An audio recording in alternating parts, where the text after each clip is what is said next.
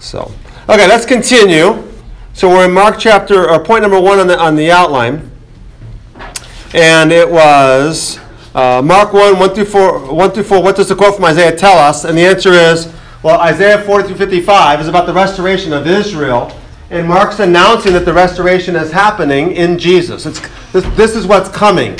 Now, Jesus is going to go on to tell us, as we already kind of snuck a preview earlier, that it's actually about the kingdom of God. Let's go to number 2 now. And that is, here's one of my favorite questions that I love posing. And I've done this in seminaries around the world. And I rarely get a correct answer, or get any answer at all. And that is this. Mark 1 says that John the Baptist was baptizing, JTB means John the Baptist, was baptizing with the baptism of repentance. Why then was Jesus baptized? Right? And the problem is, he doesn't need to repent. Right? There's no sin. So why is Jesus baptized? Because the scripture says so. He said he fulfill all righteousness. All right. If we can unpack what that means, I think we're on a good place. Did you say something, Dan? I mean, basically fulfilling the scriptures. Then. I can't think of a scripture. A scripture. I'll be clear. That requires him to be baptized, though. Right? Can you think of? Is there an Old Testament verse that indicates that the Messiah will be baptized? No. Now, the most common answer I get, by the way, and I'll say it before you do, is as an example for us. But that's silly. He doesn't need to be baptized as an example for us. He can just say, hey, you guys got to get baptized, and that's all we need. What's that? You probably wouldn't believe it because he didn't get baptized. I don't think that would... I don't know if I would agree with that. I think that if Jesus says, get baptized, we're going to get baptized, even if he did or didn't. We know, but that was unbelievers. Oh yeah, well that might be the case, but they're not going to. If they're not going to repent, they're probably not going to get baptized either. So probably not too much of a problem. All right, now I give you a slew of verses. Don't worry about all of them, of course. But Deuteronomy 30 is the key, and I mentioned already earlier how Deuteronomy 27 through 30 is the key text for us. So let's go to Deuteronomy 30, verse 1. I'll bring it up on the screen. So remember Deuteronomy 27, 28, 29, and 30 talk about the blessings and the curses. I'm going to be your God. You'll be my people. I'm going to give you these laws, and if you obey them, I'll bless you. And if you disobey them, I'm going to curse you.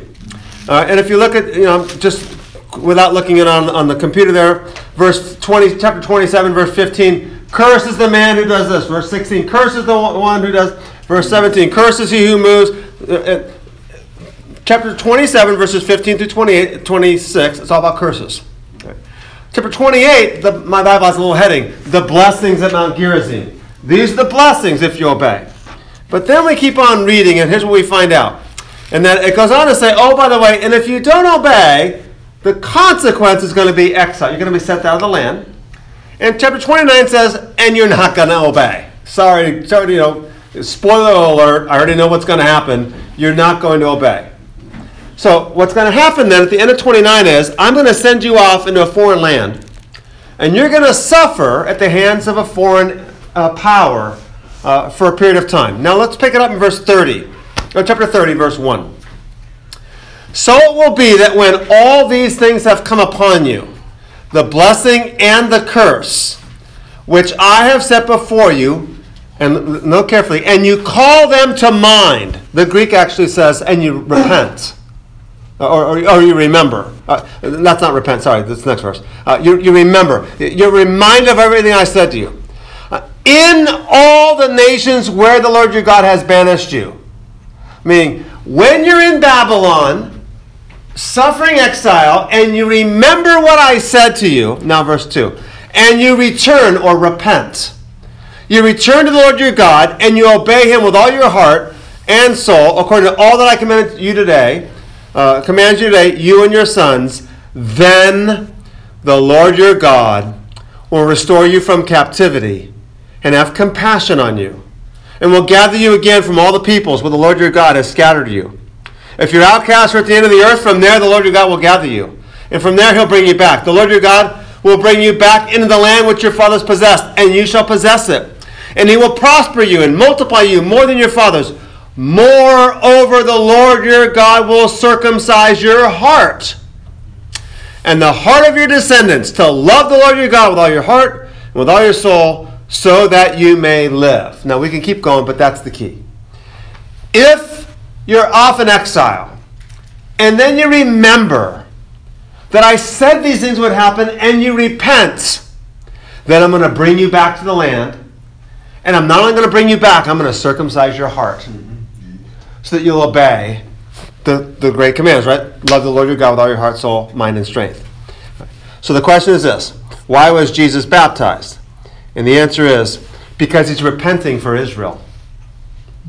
He's Israel personified. And we'll see this in the Gospels. Well, titles for Israel are applied to Jesus, and most notably Isaiah 42 and 49 that we'll look at, maybe actually even in a few minutes, if not in a couple weeks. Jesus is embodying the people of God. He's the people of God embodied, right? One of the most common titles for the people of God is my beloved Son. And that's, for God so loved the world that he gave his beloved Son, his only begotten. Jesus is he's repenting for the nation.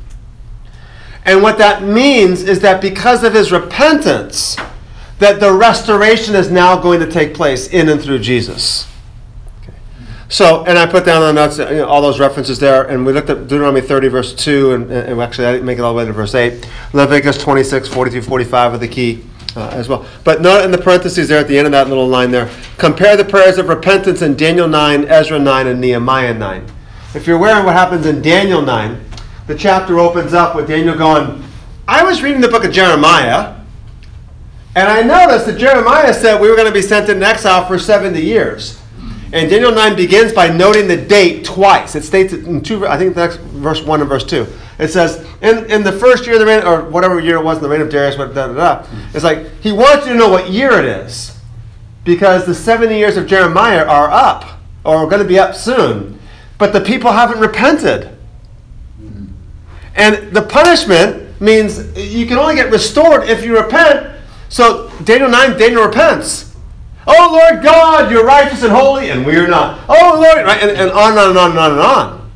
And then at the end of Daniel 9, the angel Gabriel comes and says, or is it Michael? One of the angels comes and says, hey Daniel, this is great. Since the day you prayed, God heard your prayers, but sorry, the people's punishment is going to be increased 70 times 7. The 70 years of Jeremiah is going to be multiplied by, it's going to be 490 years, not 7, because the nation had, so Daniel's repenting for the nation, but it didn't work. Jesus is repenting for the nation and being baptized as a baptism of repentance for the sake of the nation. The restoration is coming in through Jesus. All right, now I won't go over letter A there. Now, forgiveness of sins is a way of saying return from exile. We'll look at that more when we get to the Gospel of Mark, most likely. And I'll unpack it then. I think it'll be too much if I try to unpack it tonight. To return from exile, point number 1 though. To return from exile meant that her sins were no longer being punished, her being Israel. Her sins were no longer being punished. Chapter 40 through 55 in the book of Isaiah, the context is Israel returned from exile. The announcement is in terms of the forgiveness of sins. Remember chapter 40 verse 1? Comfort, O comfort my people. Israel has received double for all her iniquities. The punishment of Israel's sins is fulfilled. And now to come back, the next step that's required is repentance. Now, this will be a huge, huge issue with Jesus. Because you see, there were folk walking around at the time of Jesus who thought, we ain't got no need to repent. Right. I'm Abraham's offspring. Right? Most known to the Pharisees. Right. You need to repent, you sinners and outcasts. Right? Remember Luke 15. Why are you eating with tax collectors and sinners? Or the parable of the tax collector and the Pharisee. Oh God, I thank you I'm not like that guy. I'm righteous, he's not.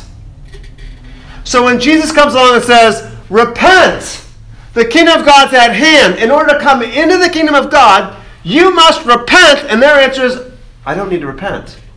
And there's your clash. Now, there's going to be another major factor with Jesus also, by the way, and that is this. when that Roman centurion repents, what's Jesus going to do?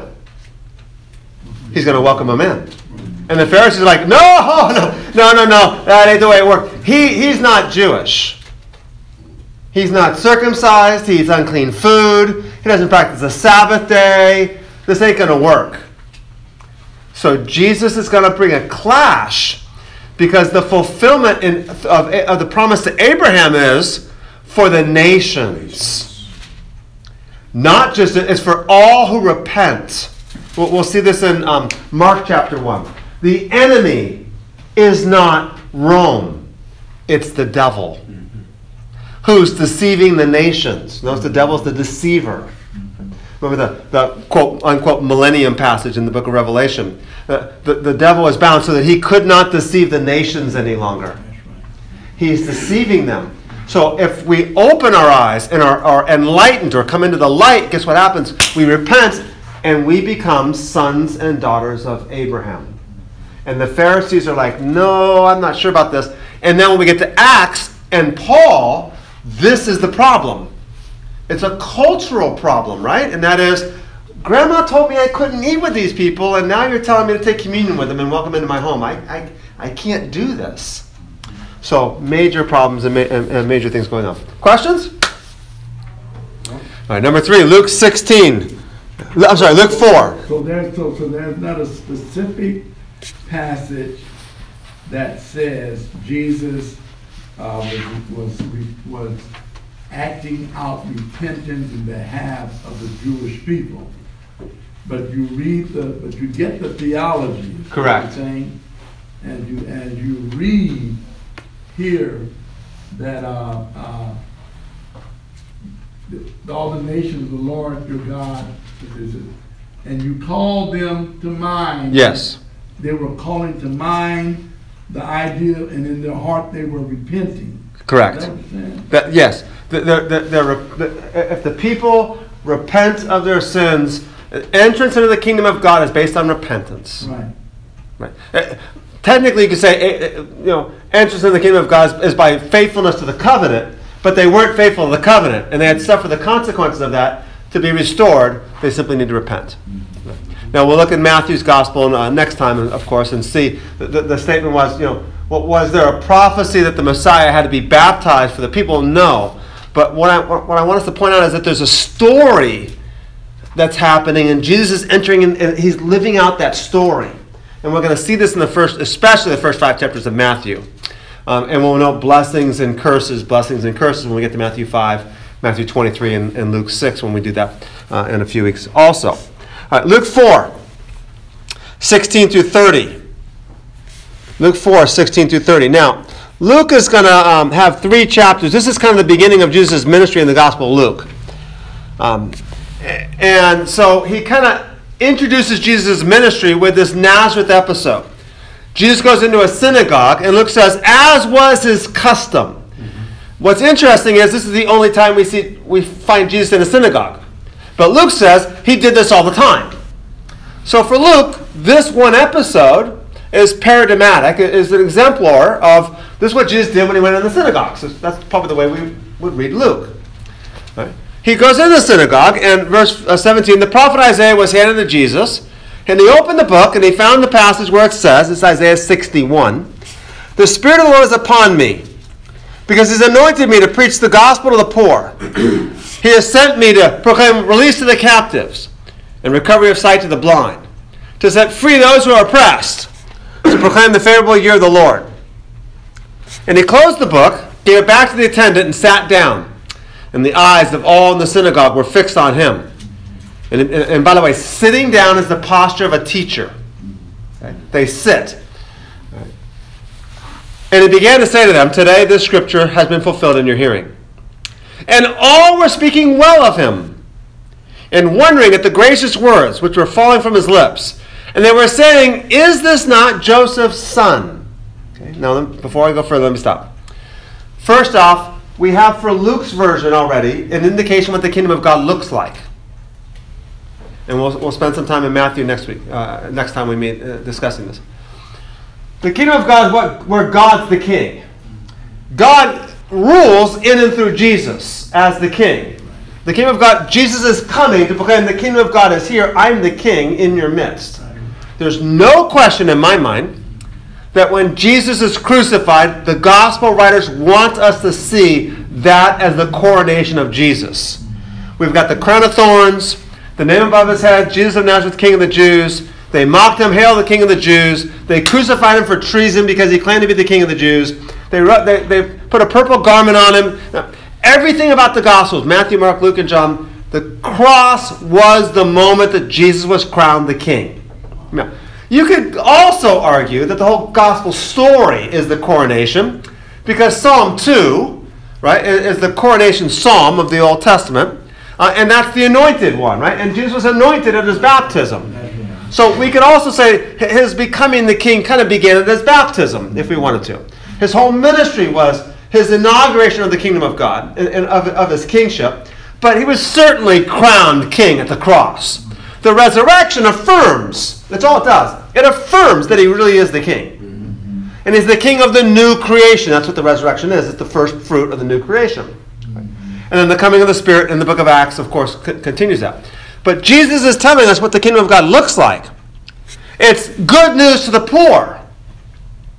Now, the word poor doesn't just necessarily mean only physically poor, though it often does in Luke. Remember, in the Gospel of Matthew, blessed are the poor in spirit. But in the Gospel of Luke, it's blessed are the poor, and woe to you who are rich. But the poor are those who recognize their need for repentance, their need for dependence upon others.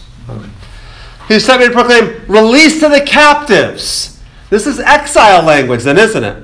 This is, you've been enslaved by Babylon, and now I'm setting you, right? Recovery of sight to the blind, right? Blind and darkness has to do with being deceived and deception. Open eyes and light, seeing, truth, knowledge, revelation. Light and truth were often synonyms in the biblical world. And to set free those who are oppressed. Now, the Jews would have heard this as Jesus setting us free from Roman oppression. Jesus' answer is, I'm setting you free from demonic oppression. The oppression of Satan, right? He had to bind the devil, right? Before he could loose those in the devil's home. Which, by the way, is really provocative, by the way, because the home he's speaking of was Israel. So he's saying, you, Israel, have been actually under the influence of the devil. That was after they said, we know that you're possessed by the devil, that's how you do it. It's like, actually, it's not the way it works. It's you that have been influenced by the devil, not me. Right, now note, however, that the response is great, it's positive. They're flabbergasted. It's Joseph's kid. Who would have thunk that the Messiah would have grown up in our little village, this small village of 400 people or so in Nazareth up in the hills, and we're known for nothing, but we have them. This is great news. Because Jesus is setting us free, insert from Roman oppression.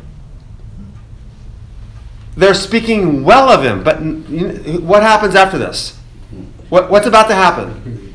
Set him up. They're going to try to run him off the cliff. So between the time he says, the prophecy of Isaiah is fulfilled, I'm the Messiah, I'm here to set you free from oppression, they receive him greatly and love it, and they just go, I just can't believe it's Joseph's kid. Something happens because they turn on him. And they try to run him off the cliff. And Jesus is the instigator. Were you going to say something, Ralph? No, go ahead. Okay, here we go. You just wait till- Here we go. Step. So look what Jesus incites them. In other words, they are receiving Jesus and welcoming him, and they're excited about this. And he says, no doubt you'll quote this proverb to me, verse 23. Physician, heal yourself. Whatever we heard that you did at Capernaum, do here in your hometown as well. And he said, truly I say to you, no prophet's welcome in his hometown. What are you talking about, Jesus? They love you. 2 verses earlier, they were all speaking well of him. See, verse 22 and 24 don't seem to work together. But I say to you, verse 25, there were many widows in Israel in the days of Elijah, when the sky was shut up for 3 years and 6 months, when a great famine came over all the land. And yet Elijah was not sent to any of them, or was sent to none of them, but only to Zarephath, in the land of Sidon, meaning Elijah was sent to Gentiles, to a woman who was a widow. And there were many lepers in Israel in the time of Elisha, the prophet. And none of them were cleansed, but only Naaman, the Syrian. And all the people in the synagogue were filled with rage as they heard these things. They got up, drove him out of the city, and led him to the brow of the hill on which the city had been built, in order to throw him down the cliff, but passing through the midst, he went on his way. All right, and if we have time, we'll look at that passage later. What does Jesus do? He says, I'm coming to release the captives, and that includes the Gentiles. That they didn't like. And that they didn't like. Now, mind you, we look and go, well, gosh, how could you miss it, guys? Genesis 12, 1 through 3 says, Abraham, you'll bless all the nations will be blessed through your seed. Isaiah 42, 6, Isaiah 49, 6, you'll be a light of revelation to the Gentiles. How could you miss it? And the answer is simple. Because when you go from Abraham, not long after Abraham, they became slaves in Egypt for 400 years. Egypt's the bad guy. They come out of Egypt and they have nothing but trouble but from the Canaanites and the Philistines, and eventually the Assyrians come and conquer them. Then the Babylonians come and conquer them. Then the Persians come in power.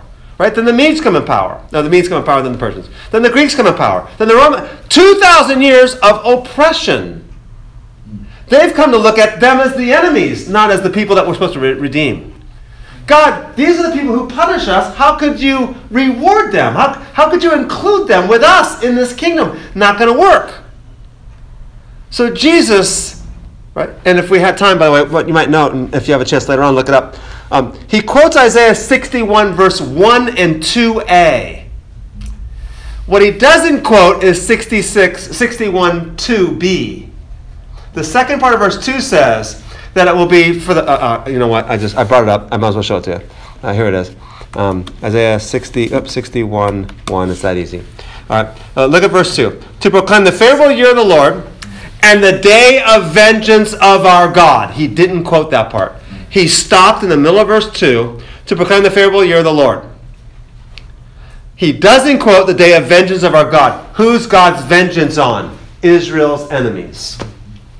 So when Jesus quotes the verse, they think the whole passage, good news, proclaim release to the captives, freedom for those who are oppressed, that's us. You're going to punish Rome. We're going to be in charge. This is going to be great. What? Elijah was sent to Gentile? Elisha was sent to... No way. Get him out of here.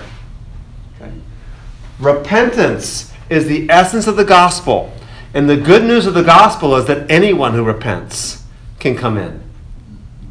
The bad news of the gospel, right? Remember, the gospel is good news. But you're going to note that in 3 years, it's going to seem to be really, really bad news.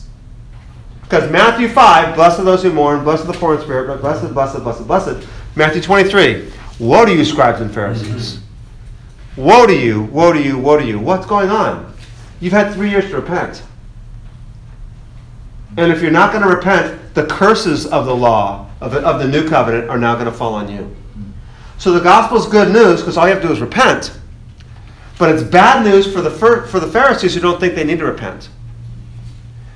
The other part of the good news is that actually it includes the Gentiles, the tax collectors, the Jews who've worked with Rome, the woman caught in adultery, and the woman is a prostitute, and the poor, and the beggar, and the lame, and the blind. It's good news for all them too.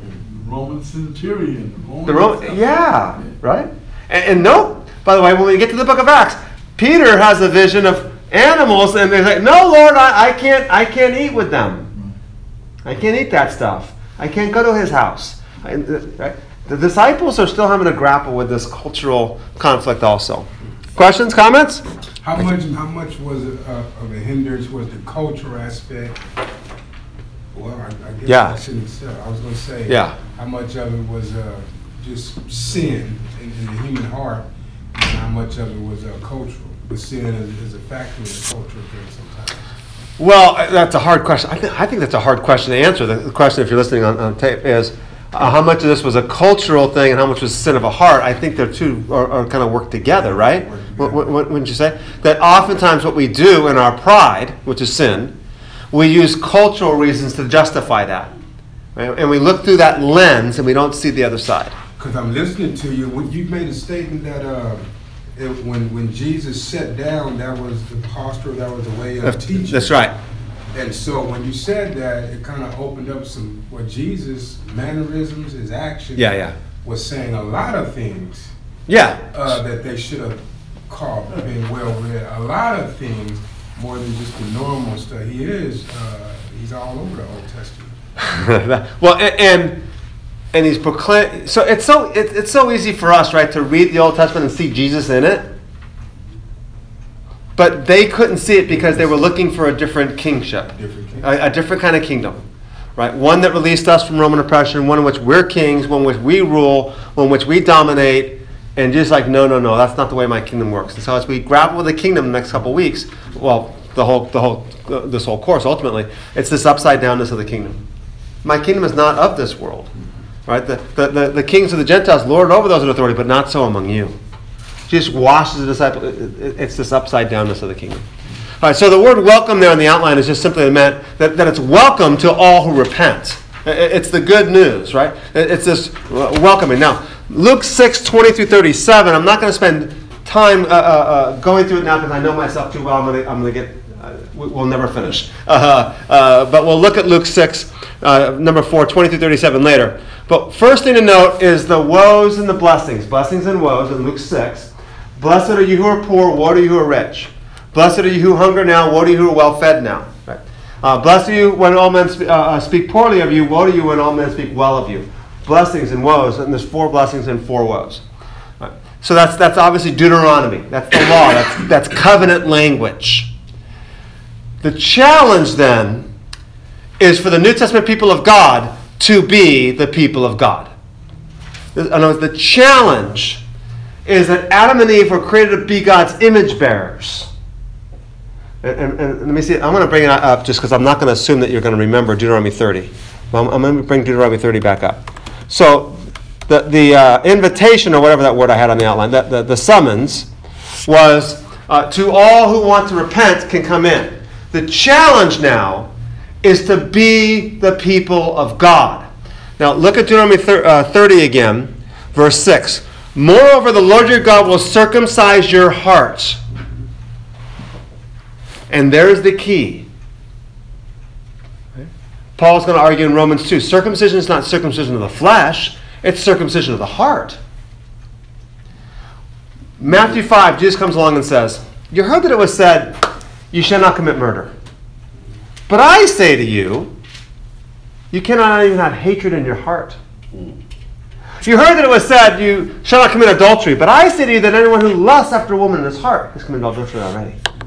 Okay. What Jesus is doing is he's not saying the Old Testament law was like, well, that was for its time and place, now we're in the New Testament. He's not doing that. He's saying it used to be okay as long as you didn't murder anybody that you were okay. You could hate them, you could want to murder them, just don't do it, and you're okay. But now in my kingdom, I'm circumcising your heart. You can't even have hatred in your heart any longer. I'm changing you on the inside. Right? And this is the fulfillment of Deuteronomy 30. When you repent and you return to me and I restore you, I'm going to circumcise your hearts. Ezekiel 37. I'm going to take that heart of stone. I'm going to give you a new heart and transform you into my people. And now God's people are called to fulfill, to obey, to do exactly what God had called Israel to do. That'll be the next element, because we can't just leave it with Jesus there as him doing the kingdom of God. We're going to realize that for 3 years he's training the disciples on what the kingdom of God looks like, and then equipping them to do it. Remember John 14? Greater works than these shall you do. Like, greater works? Jesus, you've done some pretty good stuff. We're going to do better? And then you read the book of Acts and you're like, yeah, I guess they are. The disciples are also living out the kingdom. We'll see a quote in Acts 13 that will have you thinking for a little bit, I think, for a few minutes. But we'll work it out. All right, here we go. That's the challenge. All right, now Mark 3, 13 through 19, Luke 6, 12 through 19. Jesus chooses the 12. Slow it down a little bit. It's number... Ralph, do you have the handout? I don't have any more. I'm looking at you. All right, so it's number 5, Mark 3, 13 through 19. All right. That's why I said it so quickly. Luke 6, 12 through 19. Jesus chooses the 12. Now, we're going to look at this, I hope, I only have like an hour and 15 minutes to do the Gospel of Mark in 2 weeks. So here we go. If we can look at it in the scope of the Gospel of Mark, what's happening is, actually, let me kind of give you a brief intro to it right now. In Mark's Gospel, Mark fronts the opposition to the Pharisees to Jesus. It's all at the front of the Gospel. In chapter 2, and it increases. They mumble to themselves, who does this guy think he is, forgiving sins? And Jesus says to them, knowing their thoughts. Right? What's easier to say, man, take up your pallet and walk, or your sins are forgiven? Then they grumble to Jesus about the disciples. Then they grumble to the disciples about Jesus. And so now, and then they grumble, why are you guys doing what's unlawful on the Sabbath day, picking heads of grain? And then Mark 3, that's all Mark 2. 4 or 5 oppositions, just increasing opposition to Jesus. Unstated, stated about the disciples, stated to the disciples about Jesus, stated to Jesus. Mark 3, Jesus heals a man on the Sabbath day, and I believe it's verse 6. From that point forward, they sought to kill him. That's Mark 3. In other words, the opposition to Jesus is fronted in the Gospel of Mark. The next episode then, Jesus chooses his 12. How do we view the 12? What's he doing? In Mark's Gospel, he's saying, I gave you an opportunity to be Israel. I gave you an opportunity to be God's people, the leaders of God's people, as I've called you to be, and you have rejected me. Right before Mark 3:13, he says, you have to get rid of your old wineskins. Because your old way of thinking of things, like the Romans are the bad guys, the kingdom's political in terms of a king that's going to rule from Jerusalem and punish the Romans. You got to get rid of that and put on new wineskins. You can't sew an old patch on a new garment. It's a new patch on an old garment. It won't work. And then he chooses the 12. The 12 then become the new Israel. Right? This fulfillment. And by the way, don't use replacement language. That's just not accurate at all. All right. It's this fulfillment. Jesus is Israel, and now he fulfills the 12 as the new people of Israel. Mark 7, 14 through 23 now. All foods are clean. Okay. Mark 7, 14 through 23, all foods are clean. All right, let me keep it brief. The Gentiles, so in the Old Testament you have levels of cleanliness required as you get closer and closer and closer to the temple. The outside the covenant people of Israel is unclean. The people of Israel have to be clean, and they have to have increasing levels of cleanliness the closer and closer and closer you get to the temple or to the tabernacle. Gentiles are considered unclean because they eat unclean food. They're unclean for other reasons also, but if you're a good moral person, you're still unclean because you eat unclean foods. So in Mark 7, when Jesus declares all foods clean, he's declaring the Gentiles are now clean. The Gentiles can now, the means of segregating Jew and Gentile are gone. We're getting rid of that barrier. Paul will say in Ephesians 2, it was the barrier, the dividing wall between Jew and Greek is now gone in Jesus. Note the next story in Mark 7 is a Syrophoenician woman who says, my daughter is sick.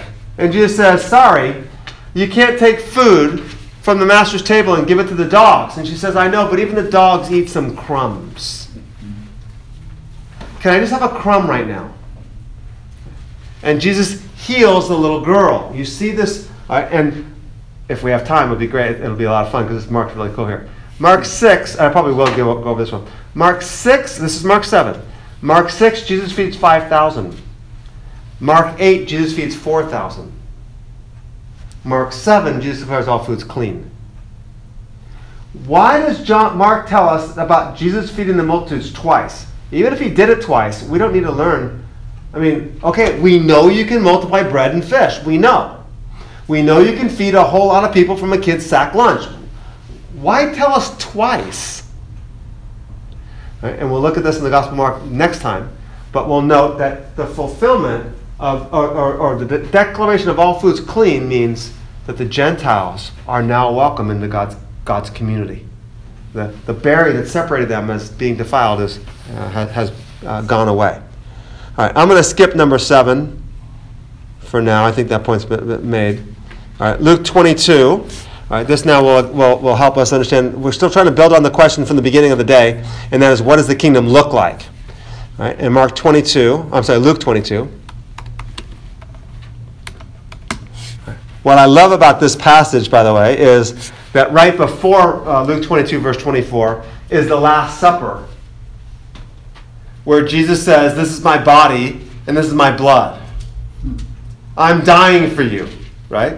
Verse 22, and Son of Man is going to be determined, but woe to that man by whom he is betrayed. Look at the next verse. They began discussing themselves about which one of them it might be who was going to do this. I'm going to be betrayed. It's going to be horrible. Yeah, it's going to be me. It's going to be you. They're talking about themselves. They're absorbed or obsessed with themselves, right? And then verse 24. And there arose a dispute among them as to who was the greatest. Seriously? I'm going to be crucified. This is my body broken for you. This is the blood of the new covenant poured out for you. You know, I'd still say I'm better than you, dude. I don't know what you're talking about. I mean, I'm Peter. I'm the one. I walked in the water. I mean, what you said? When that little girl, were you in that house when the little girl was raised from the dead? No. Okay, John, you were. I know, but I'm better than you because right? They're debating about who's the greatest. And Jesus said to them, "The king of the Gentiles lord over them. Those who have authority over them are called benefactors. But it's not this way with you. But the one who is to be the greatest among you shall become like the youngest, and the leader like the servant. For who is greater, the one who reclines at the table, or the one who serves? Is it not the one who reclines at the table? But I'm among you as one who serves." The nature of the kingdom is humility and sacrifice and service, right? Obviously, the best word we could use is love, right? Love is seeking the interests of the other, right? Laying down one's life. You know, a greater love does no man than this, that one lay down his life for his friends. So they're still thinking of kingdom the way we kind of think of kingdom. Power, money, wealth, position, influence. And the disciples, and Jesus is saying, no, kingdom is this way. It's upside down. It's sacrifice. It's surrender. It's foot washing. It's love. The Gentiles lord over those in authority, but not so among you. The one who reclines at the table is greater, but it's the one who serves.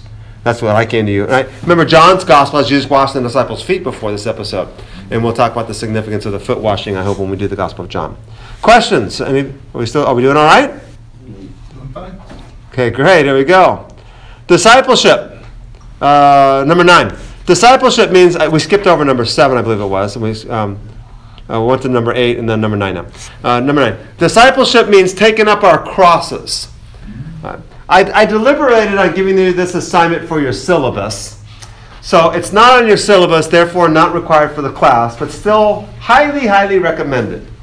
I was going to list 4, 5, 6 passages in the New Testament and say, you have an assignment to memorize one of these passages between now and the end of the semester, end of the term. Biblical memorization is one of the greatest things you can do. Meditating upon the Word of God day and night, right? I hid your word in my heart that I might not sin against you. Find some nuggets as you do your reading and go, I'm just going to dwell on this one for a few days. I know I got to read a lot more, but I got to dwell on this one. Right? Revelation 7, Revelation 22, right? Great passages. Right? Mark 8, 34 through 38 is one of those passages. So let's go. Mark 8. You find that, Rob? Yes. Reading, often we get tempted in trying to do a study. Yeah. But you got to make that clear. You just talking about reading. You just reading. You're not trying to study at this time. No, you just reading in order to get through the chapters. You're talking about one time. For the assignment on the syllabus? Right. I want you to read with intent. Okay. I don't want you just to read. I want you to read and go, okay, what's happening here? Why is he framing the story this way? And that's part of what I hope to give you a little bit of context today. So that you know, I'm going to go read Matthew and learn the kingdom of God. I'm getting a better idea what's going on with the kingdom, right?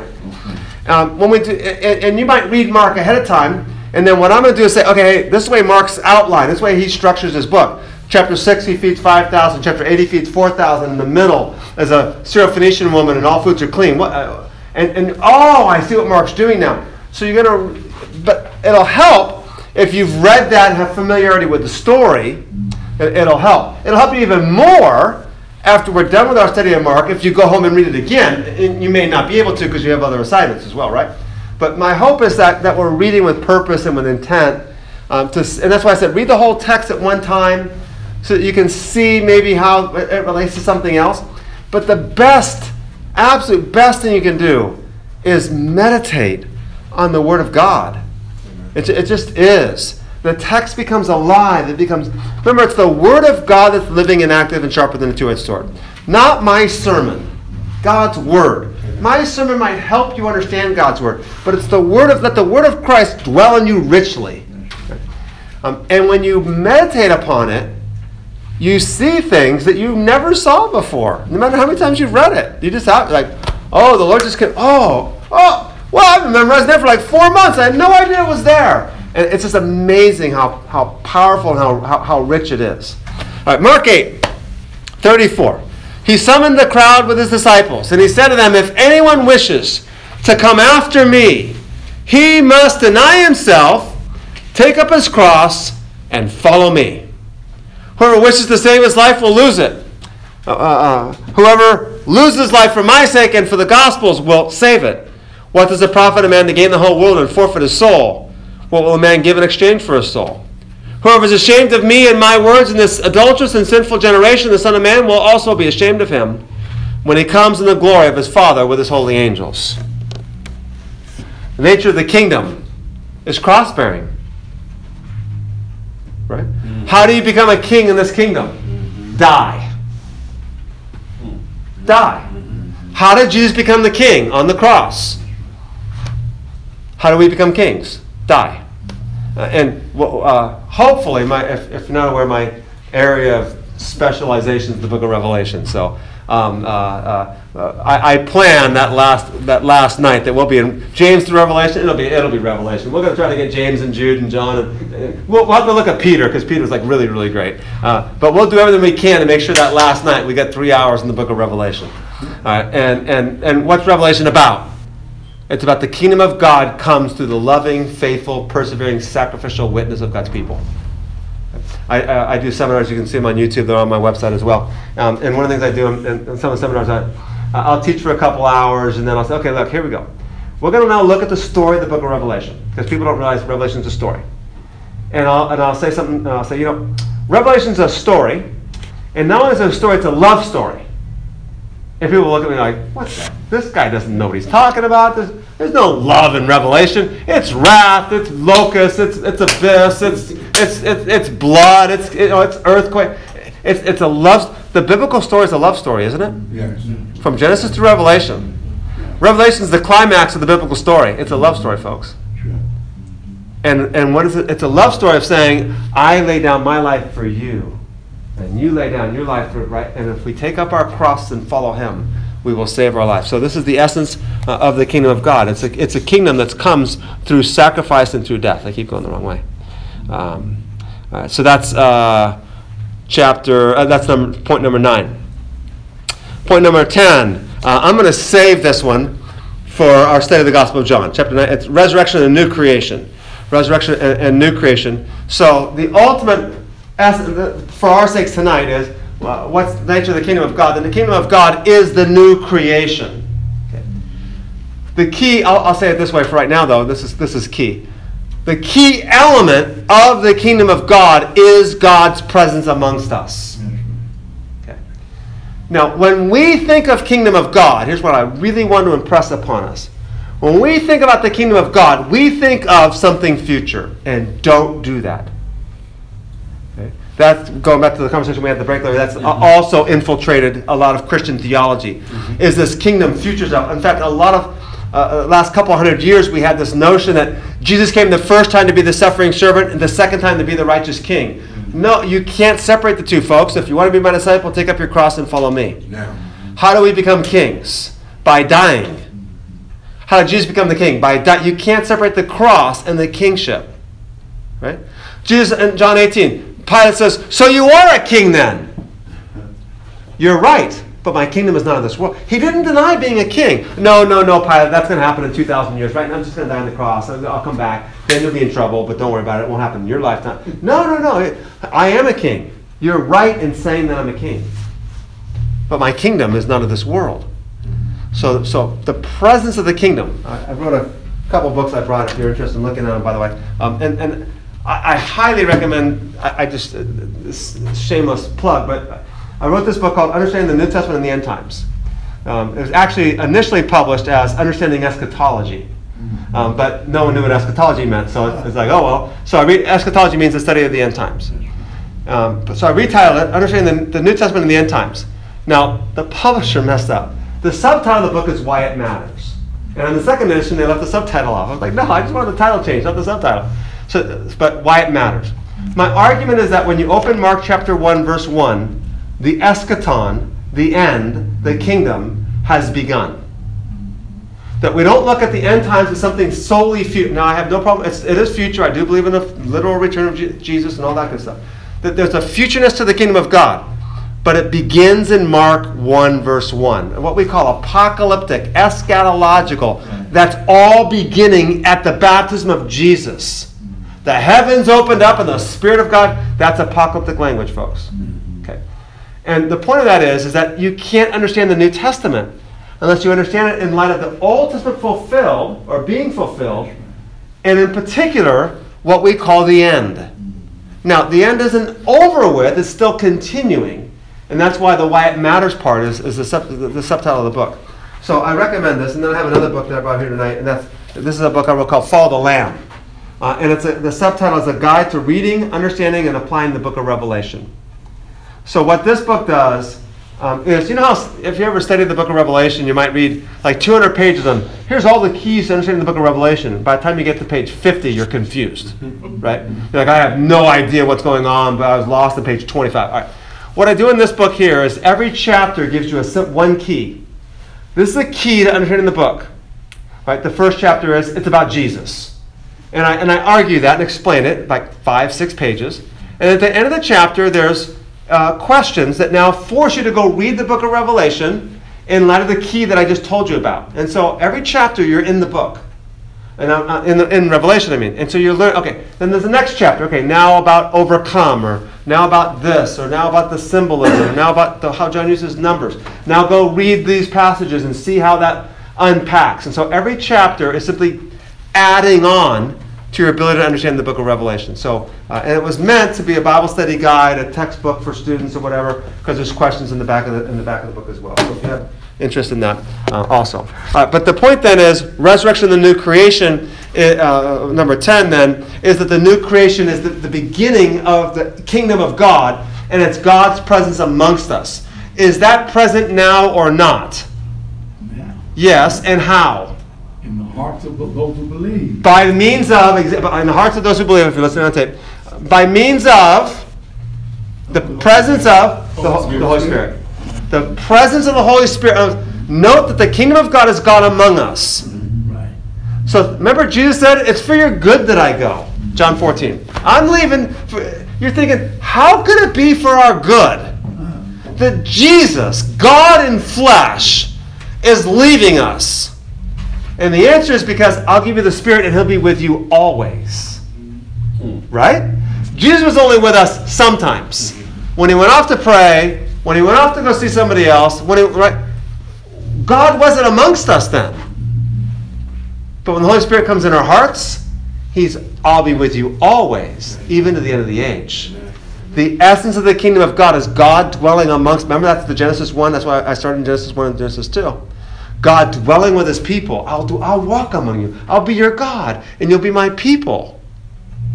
And that's present already in the presence of the Holy Spirit. That's why Paul says, you are a new creation. 2 Corinthians 5:17. We're awaiting it's like, I kind of looking forward to the new creation because this body, my back is sore. I've been standing for 2 hours lecturing, right? A little tight right now. But the new creation has already begun at the same time because the essence of the new creation is the presence of God amongst us. All right, one more thought, and we'll take another break here. and then we'll do that last section, and we'll finish up tonight. The Great Commission, Matthew 28, 16 through 20. All right, let me see if I swipe this way. Matthew 28, 16 through 20. Now, we'll put this in the context of the Gospel of Matthew later on. But the 11, verse 16, but the 11 disciples proceeded to Galilee, to the mountain, and mountains are really important in the biblical text, which Jesus had designated. When they saw him, they worshipped him, but some were doubtful. Remember that the Spirit hasn't come, so they still don't understand yet. Jesus came up and spoke to them, saying, all authority has been given to me in heaven and on earth. Go, therefore, and make disciples of all nations, baptizing them in the name of the Father, and the Son, and the Holy Spirit, teaching them to observe all that I commanded you, and lo, I am with you always, even to the end of the age. If Genesis 12, 1, 2, and 3 is a thesis statement in the Bible, then Matthew 28, 16 through 20 is the climactic moment. It's the fulfillment. It's the final paragraph, right? Because Genesis 12 is, I'm going to bless all nations through your seed. Matthew 28 now is, go and make disciples of all the nations, baptizing them in the name of the Father and the Son and the Holy Spirit, teaching them to observe all that I've commanded you, and lo, I am with you always, even to the end of the age. What's interesting to note then is, if the covenant promise to Abraham was, I'm going to bless all nations through your seed, note, Jesus didn't finish the job. Every once in a while I'll say that in a very provocative way. I'll say, I'm going to make a very provocative statement here, and hear me out. It's not heresy. Let me finish.